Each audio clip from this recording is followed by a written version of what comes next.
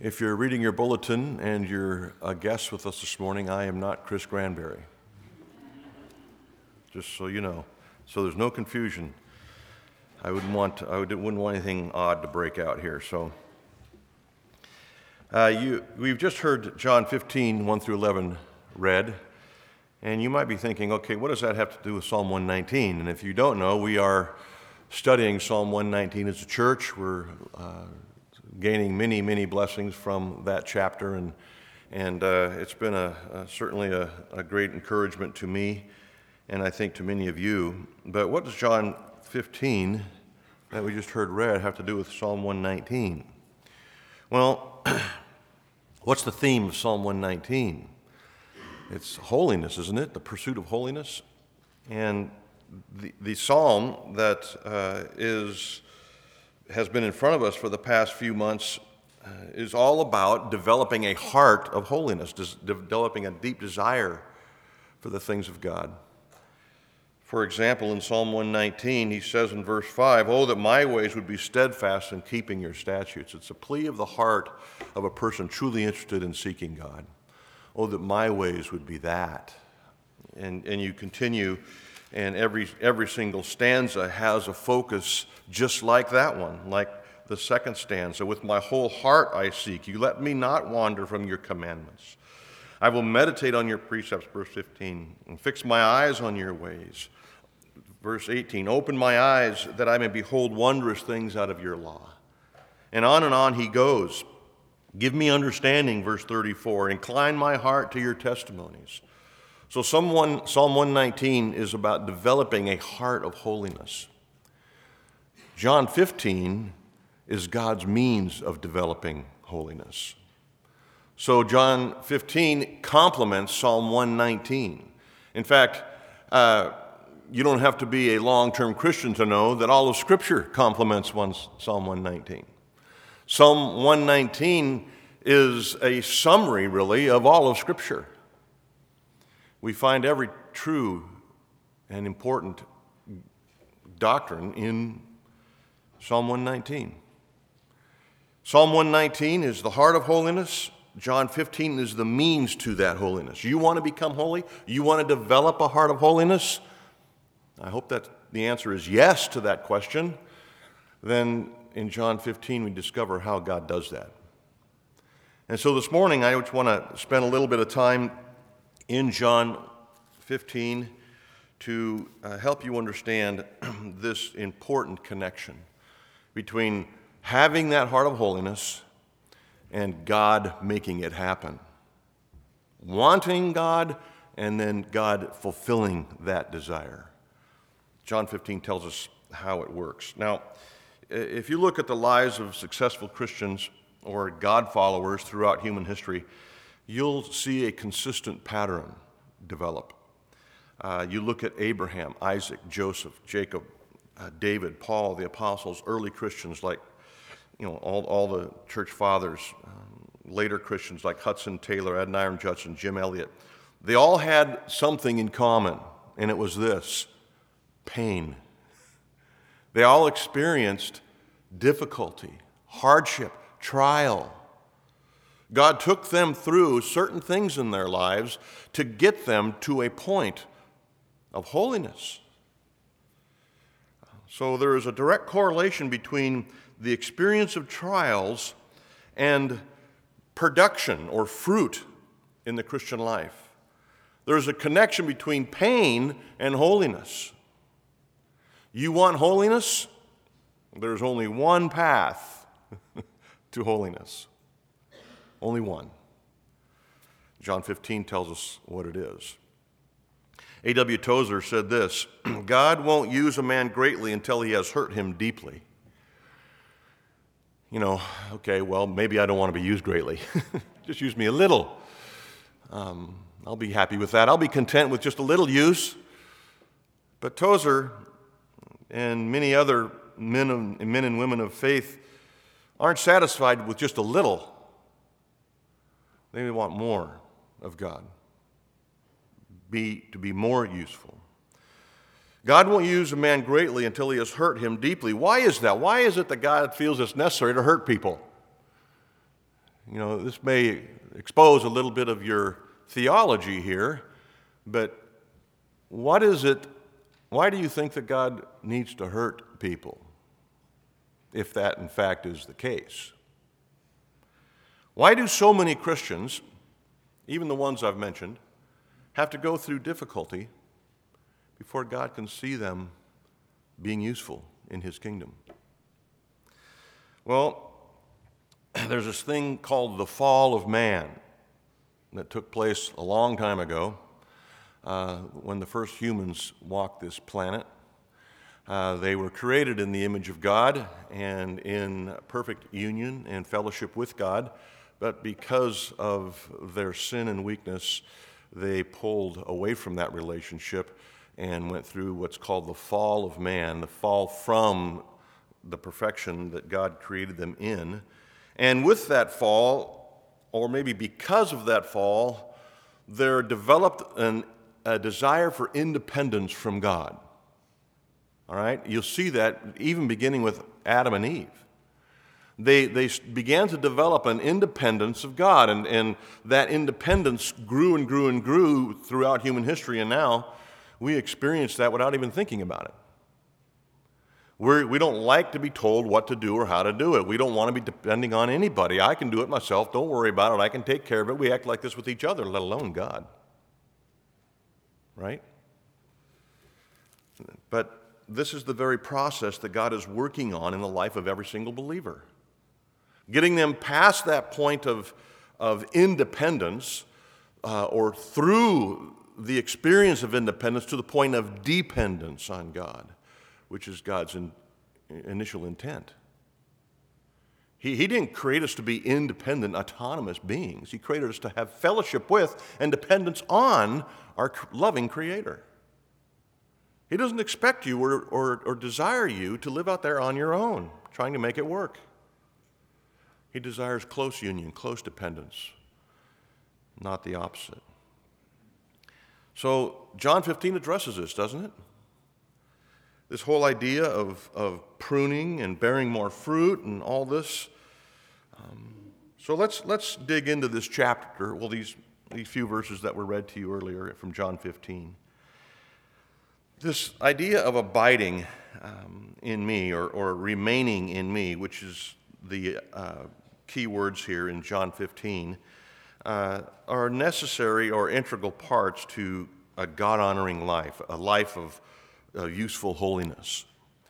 If you never figure out what it means to abide in Christ or remain in Christ, then you will never be a fruit-producing, content and joyful believer.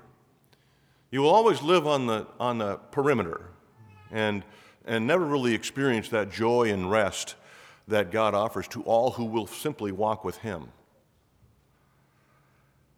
So look again at John 15, and let me read for you a few of these verses again. Jesus said, "I am the vine, the true vine. My Father is the vine dresser," or He's the gardener. Every branch that is in me every branch that in me that does not bear fruit, He takes away. That is, the gardener takes away. Every branch that does bear fruit, He prunes, so that it'll bear more fruit. We are those branches. If we are in Christ, we are those branches. And what is Christ's desire for us, His branches? To bear fruit. No one wants a vine that doesn't produce grapes. Now, that's called a weed. And so we don't want that. God doesn't want that, and so He prunes us. He takes away necessary things and sharpens us in different ways so that we will be useful and holy before Him, dependent on Him, fellowship with Him. As I was preparing this sermon, I read this horticultural bulletin, and it said this: "The vine's ability to produce growth increases each year, but without intensive pruning, the plant weakens and its crop diminishes. Mature branches must be pruned hard to achieve maximum yield." So, what is true of physical branches in the vineyard is certainly true of spiritual branches in our lives, isn't it? Let's turn this horticultural language to spiritual language for a second. The Christian's ability to produce fruit increases each year. But without intensive pruning, Christians weaken and their spiritual fruit diminish. Mature Christians must be pruned hard to achieve maximum yield. This is what's going on in your life. You're wondering, okay, why is this Christian life seeming to get more difficult, not less? I thought the more mature I was, the longer I lived with Christ, the easier this program would get. And yet, here I am in my age, going through things I never dreamed I could possibly handle. You know, sometimes young Christians dream about the days in the future when God's hand of correction is not so heavy and his pruning isn't so sharp and cuts so deeply. If you're a young Christian, you may have those type of thoughts in your mind right now. If you're an older Christian, you can remember having those kind of thoughts, can't you? Remembering, man, I can't wait until the day that this or that doesn't bother me. And you're still here being bothered by all sorts of things. Young believers think that there has to come a day when all of God's sanctifying work, his pruning, will result in a less stressful Christian experience, a little easier road to walk, right? I remember thinking, I can't wait till I'm married so I don't have to deal with sexual temptation. That didn't work out so well. What's the deal here? I remember thinking, I can't wait till I'm more mature believer so I can kind of be on spiritual cruise control. I remember thinking about, I can't wait till my kids get a little older so I don't have to worry so much about them. I worry more now about kids than I ever have. And my kids are all out of the house, supposedly. Friends, this never happens. The truth of the matter is that the more mature you become, the more intense the pruning becomes. But the good news is that the more pruning that takes place, the more fruitful your life will be. The more holiness you will experience, the more joy and rest you will have. This is what verse 11 says. These things I have spoken to you, Jesus said in John 15, so that your joy, my joy, would be in you and that your joy would be full. I don't know about you, but fullness of joy sounds good to me. That isn't possible without pruning. Without the pursuit of holiness, that joy isn't available. So when you're a younger Christian or a young branch, your pruning is more about outward things, like, speaking foolishly, acting out of line, things that are external, saying things that you shouldn't say, doing things you shouldn't do. That's the elementary form of pruning. God starts snipping that stuff out of your life. And by way of experience, you realize, that wasn't the smartest thing to say or do. And so you learn.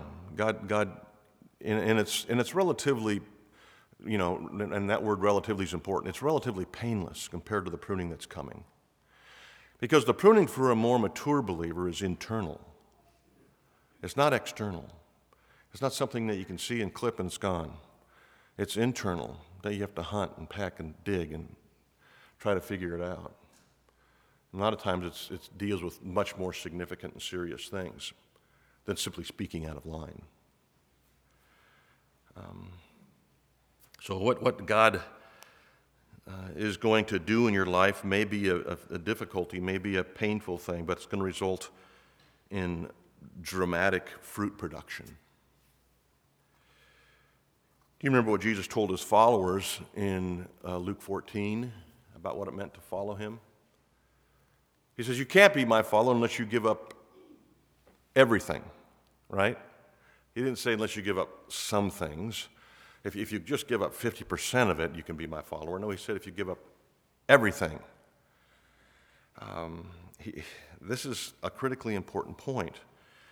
Many superficial followers of Jesus at that very moment, and I think this was connected to John 6, at that very moment they left him. He had thousands and thousands of followers. And when he started making these kind of comments and demands, the crowds went away, to no surprise of anyone. They didn't want to give up everything. But those who did continue to follow him, and they were few, those who did continue to remain or abide in and with Christ, went on to experience a loving and wise heavenly gardener that continued to prune in their life, that resulted in much fruit. The reason that we are here this morning worshiping together is because of the pruning that took place in the life of the original disciples. And we could bring up a few examples of this, not the least of which would be Peter. We all know the stories of Peter and the pruning that went on in his life. Had it not been for the faithful, loving, and gentle gardener in Peter's life, you and I wouldn't be sitting here this morning. And I think that's the case with many of our predecessing Christians. We see this in Abraham's life, don't we?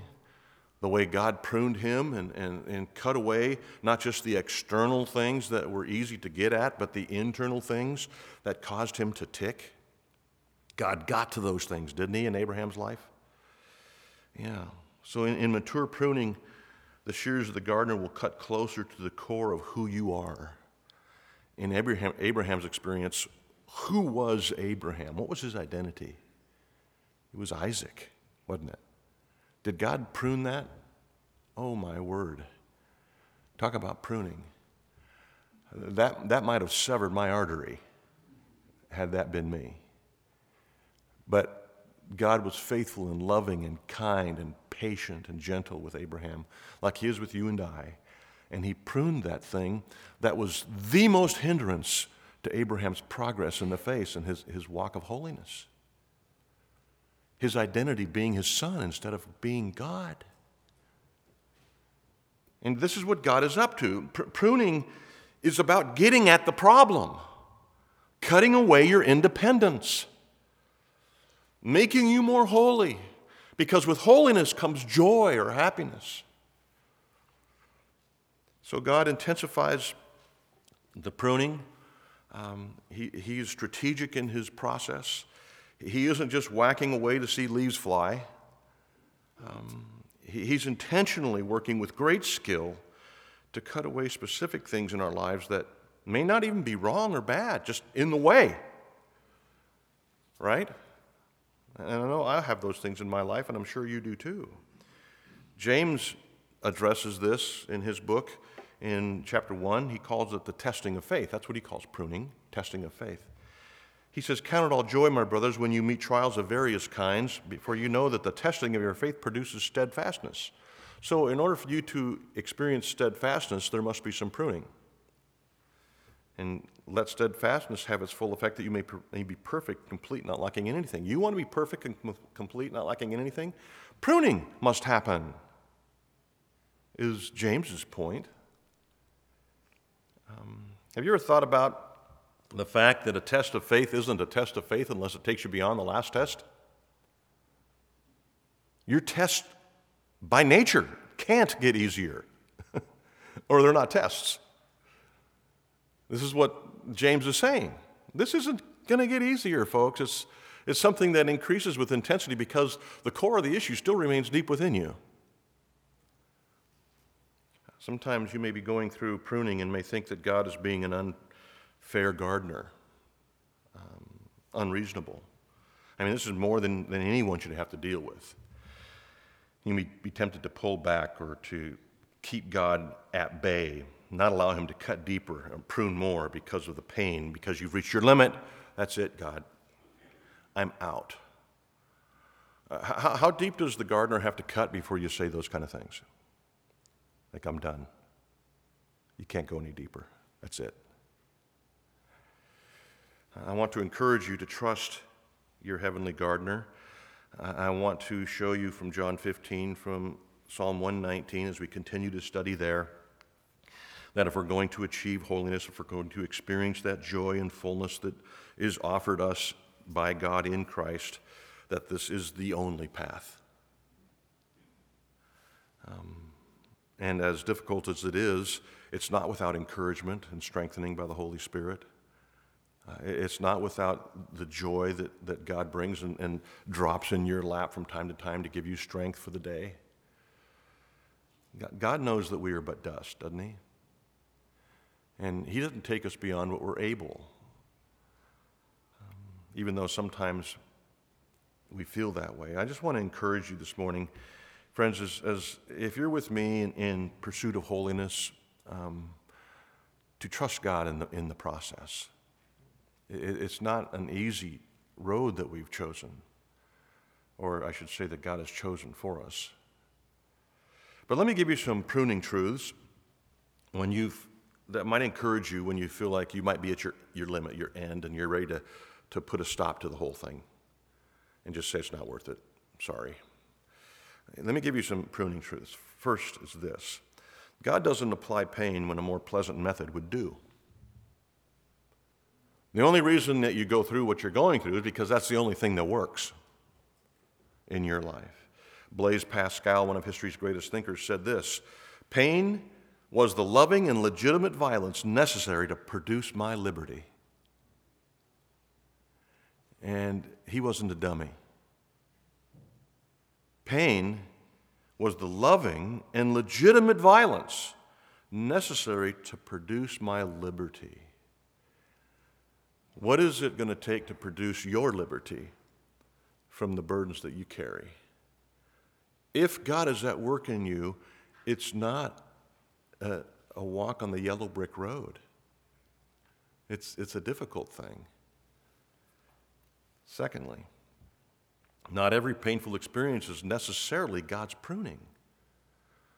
Going to court and paying a speeding ticket isn't necessarily God's pruning. That's called your stupidity, all right? Although God obviously uses our stupidity. I mean, I could give you a long list, but then we'd have to make this a sermon series of John's stupidity and how God used it. But not every painful experience is necessarily God's pruning. There's things called consequences in our lives, right? Yeah. You're heartbreaking because your child is making foolish choices. God certainly uses, but it's not necessarily God sending your children through hell so that you can go through deeper pruning. God will use all things for good. We've heard that before, right? Somewhere in Romans. So, not every painful experience is necessarily God's prunings. Thirdly, the pain of pruning comes now, but the fruit comes later. So many times I talk to people who say, I'm just unwilling to continue. I don't see any benefit of this, the Christian experience. And so I've given God a chance, and there's not the benefit here, so I'm done now. This is an important point. Christ followers, people who are being pruned, the pain of pruning is now.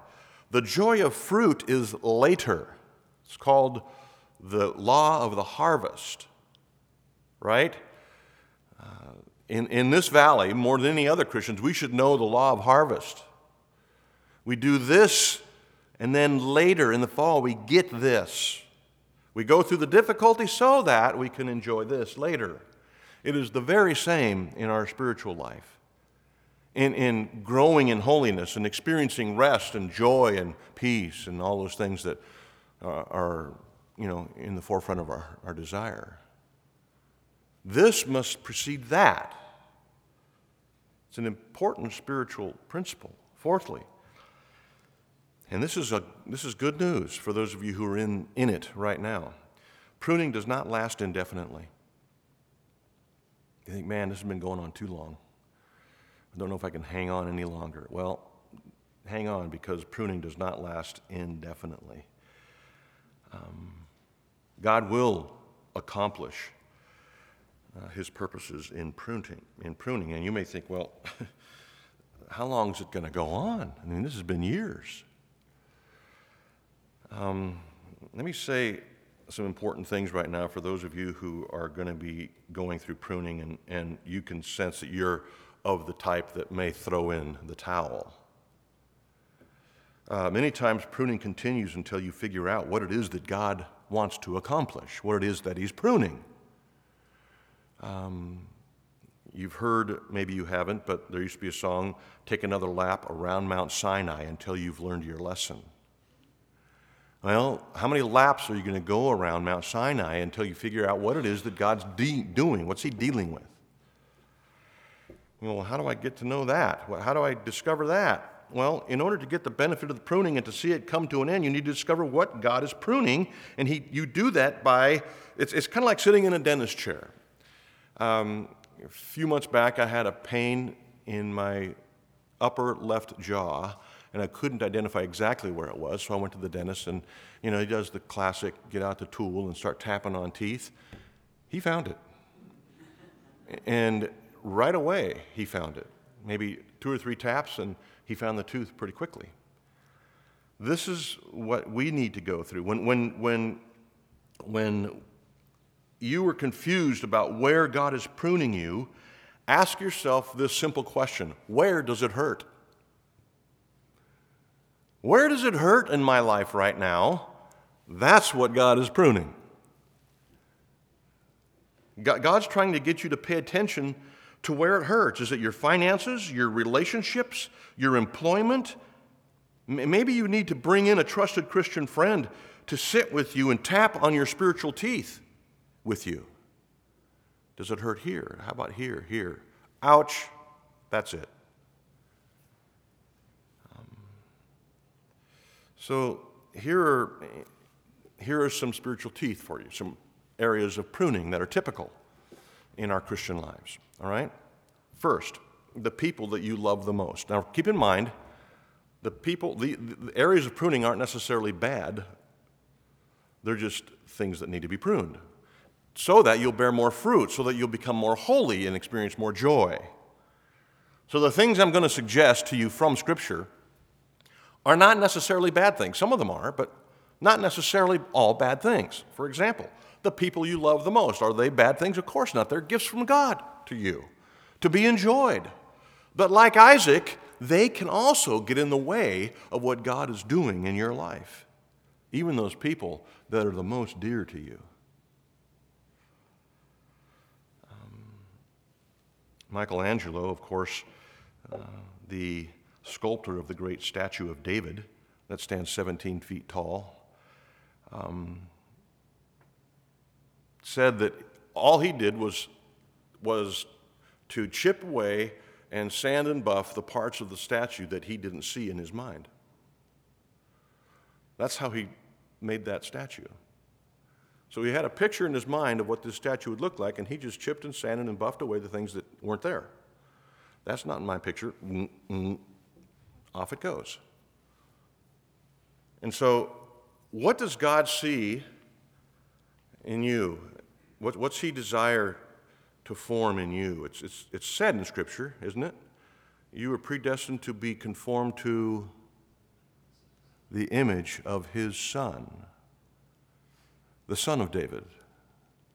All right? Jesus, our Savior. So God has a picture of Jesus, our Savior, in mind, and he wants to make us like that. So he chips and sands and buffs all those things that are not looking like Jesus away. God may be asking you to give up your right to be married if you're single. Or maybe for those of you who are married, give up your right to a dreamy marriage. Maybe to give up your right to have children, or perfect children, for those of you who have too many. And keep trying. Keep producing them. You're never going to have a perfect child. Maybe God is, we're talking about the first pruning area, the people you love most, is God is asking you to give up your right to that perfect friendship, the one that you desire to have, but you don't. And when I say give up, I don't necessarily mean that God's going to take these people from you, but that he simply wants you to trust them or trust you with them. So giving up simply means giving them over to Christ. not allowing them to get in the way of a deepening love relationship with your Savior, even though this person is a gift from God. Maybe God wants you to risk that close relationship with a spouse or friend or child because they need to hear something difficult and hard and true from your lips. Are you going to trust God with that? Or are you just not going to say important things that need to be said because you're trying to protect this relationship that you value? These are daily decisions, aren't they? I remember struggling with God about giving Him my family, and I know that's kind of a subjective idea and thought, but I think you get the idea of what I'm saying. But I remember struggling with this very thing, giving God my family, knowing that, I knew enough of the Scriptures to know that if I went that direction, there's a good chance that I would experience some heartache and pain. And yet I also knew the point of this sermon, which is that unless God does these things and deals with these things, I'm never going to experience Him the way that I would love to experience God, that is. And so it was a scary time in my life, knowing that releasing my children, releasing my wife, meant painful things. And I was under the impression that once, I gave them up to God and they grew up and became adults, that this whole battle would be over and I could go on to something else. For you young parents, I don't want to be a bearer of bad news, but that doesn't happen. You are always a parent. And this experience of heartache and pain and concern, if anything grows, doesn't diminish when your children get older. At least that's my experience. So God prunes my life through the people that I love. Secondly, God prunes me and you in our right to know why God does what He does. I know that we all think we're pretty important and have an autonomy of sorts, but we think that if we don't have a right to control our lives and have everything handled, that something's wrong, right? But this assumption is in conflict with what it means to walk by faith. Your right to know why God does what He does isn't part of the agreement. It's not even in the fine print. It's in bold print in the contract. You don't have a right to know why God does what He does. That's one of the definitions of being God. You get to do what you want to do without explaining it.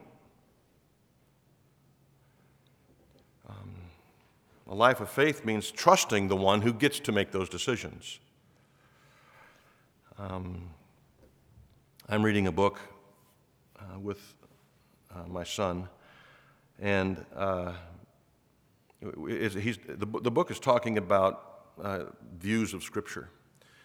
And it's a multi-view, like they present 5 views, and then the other 4 authors dialogue in the book about the point and the value of each of these views.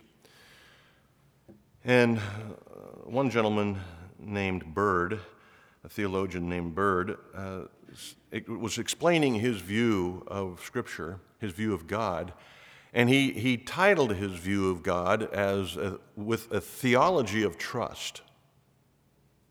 And that resonated with me. He said he had a theology of trust. I can't explain everything in Scripture. I don't need to because I trust the author of Scripture. I can't explain everything in my life, and some things, frankly, I don't agree with.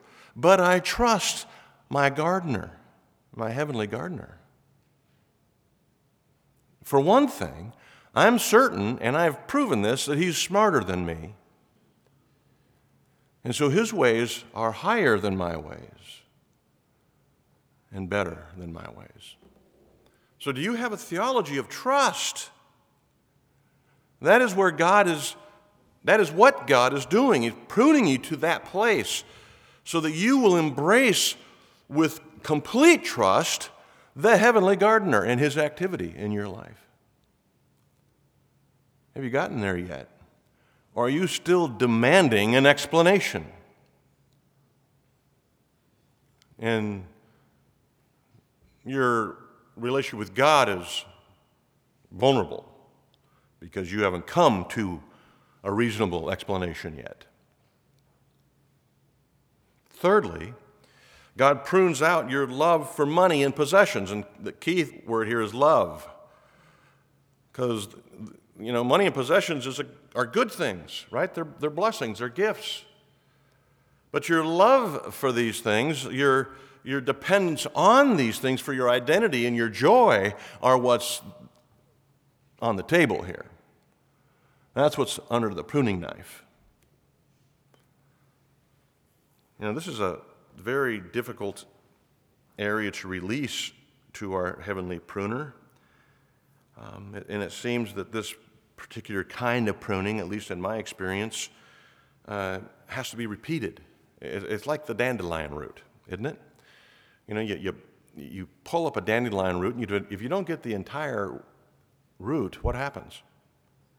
That thing grows back. And so it's the same in our interests and affections in and with money and possessions. Until the root is killed, that thing grows back. It's a continual process. Especially in the culture we live in. So is God asking you to release something, to give up something, to trust more to Him, to determine where you might be in this process of pruning? You could ask yourself this: how much of what is mine has God asked for? How much of what is yours is God presently asking for you to put on the altar, like Abraham put Isaac on the altar? What is it in your experience with Christ, your Christian life? What is it that God's saying, I want that?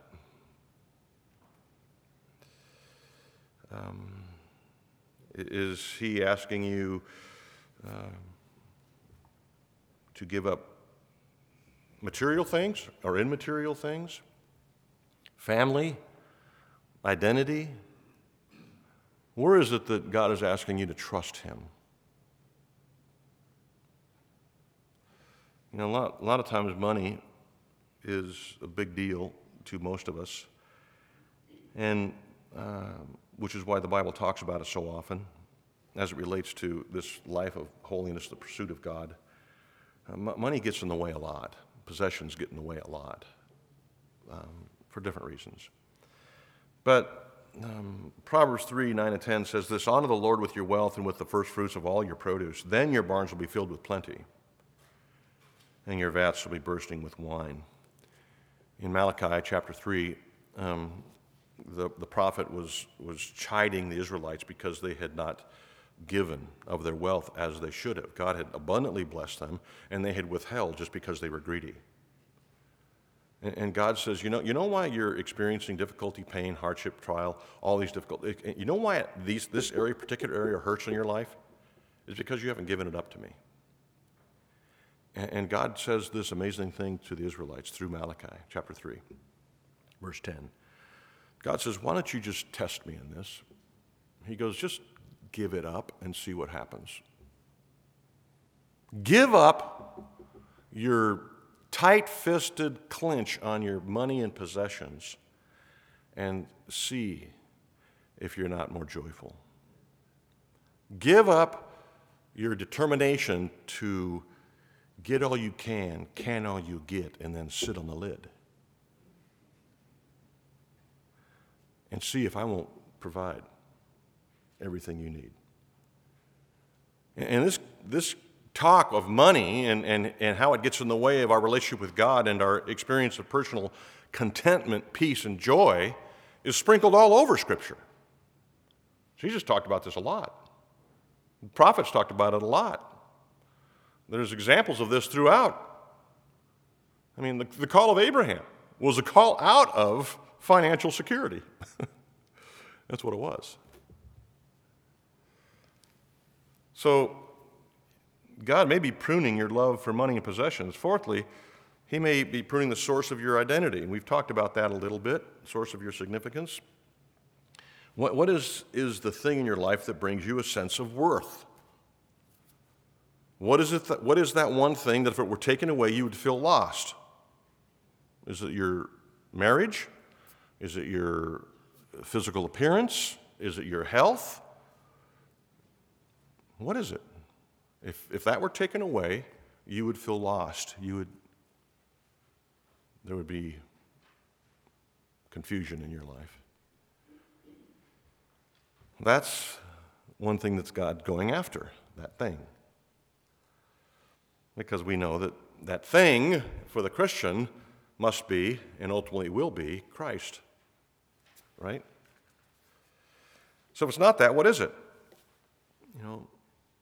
This is where you derive your significance. For Abraham, it was Isaac. For Gideon, it was his big army, so God pruned that down to nothing. What is it for you? What is it that you're deriving your significance from? God wants that. And from time to time, if you're like me, you'll drift back into that, receiving significance from that thing. And the Lord will continue to prune back that branch. But God uses painful experiences to do these things, like in David's life, 1 Samuel 25. He was a proud man, young warrior, and Nabal came out and kind of, offended David, wouldn't bow to David, and David thought, I'm David. You're supposed to bow to me. And he got offended. His pride was hurt. And, of course, God dealt with Nabal, but Nabal's wife Abigail came out and confronted David's pride. Through the work of God, God used Abigail to confront David's pride. And it worked, even though it was painful. Job's life. What was Job's identity at the time when God began to prune his life? It was financial security. It was his family. It was his holdings. He was a wealthy man with a large family. And God knew that, and so God began to prune these things in Job's life. And did Job completely understand? Not at all. That's what the book of Job's about. The book of Job is about developing a theology of trust. It's not about God's, harshness with Job. The focus here is on God's goodness to Job, so that Job would learn to trust him and rest in that loving heavenly gardener. Job said this towards the end of his pruning process: though God slay me, yet I will hope in him, yet I will trust him. Even though it gets to the point where I lose my life, Job was saying, I have developed a theology of trust. Same thing Abraham said. It's the same thing that every Christian says eventually, because that's where God's taking us. So the point of pruning is simply this: complete, trusting surrender. Complete, trusting surrender.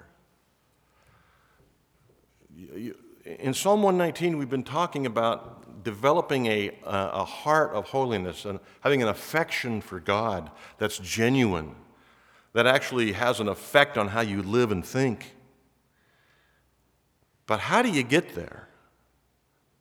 God gets us there through pruning. He gets us to those places.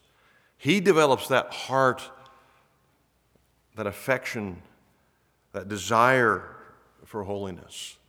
He creates this environment that the only ultimate result is a theology of trust.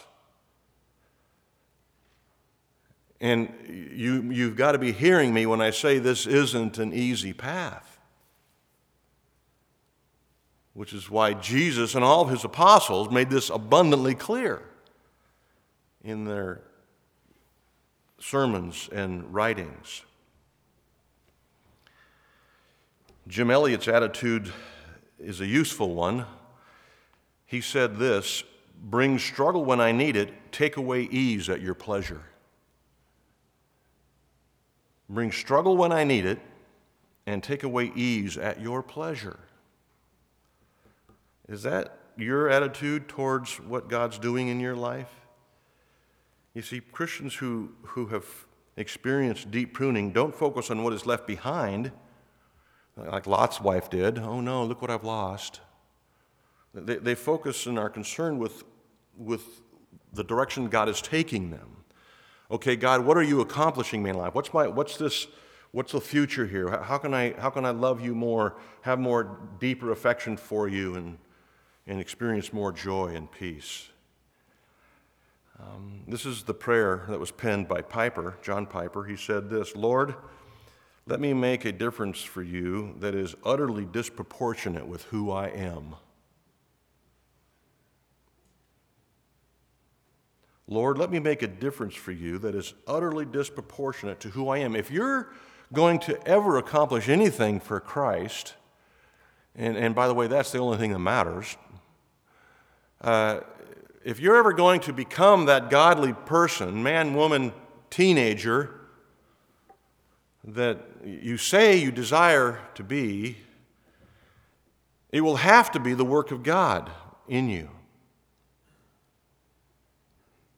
Lord, let me make a difference for you that is utterly disproportionate with who I am. If left up to me, nothing positive really is going to happen around me in this life.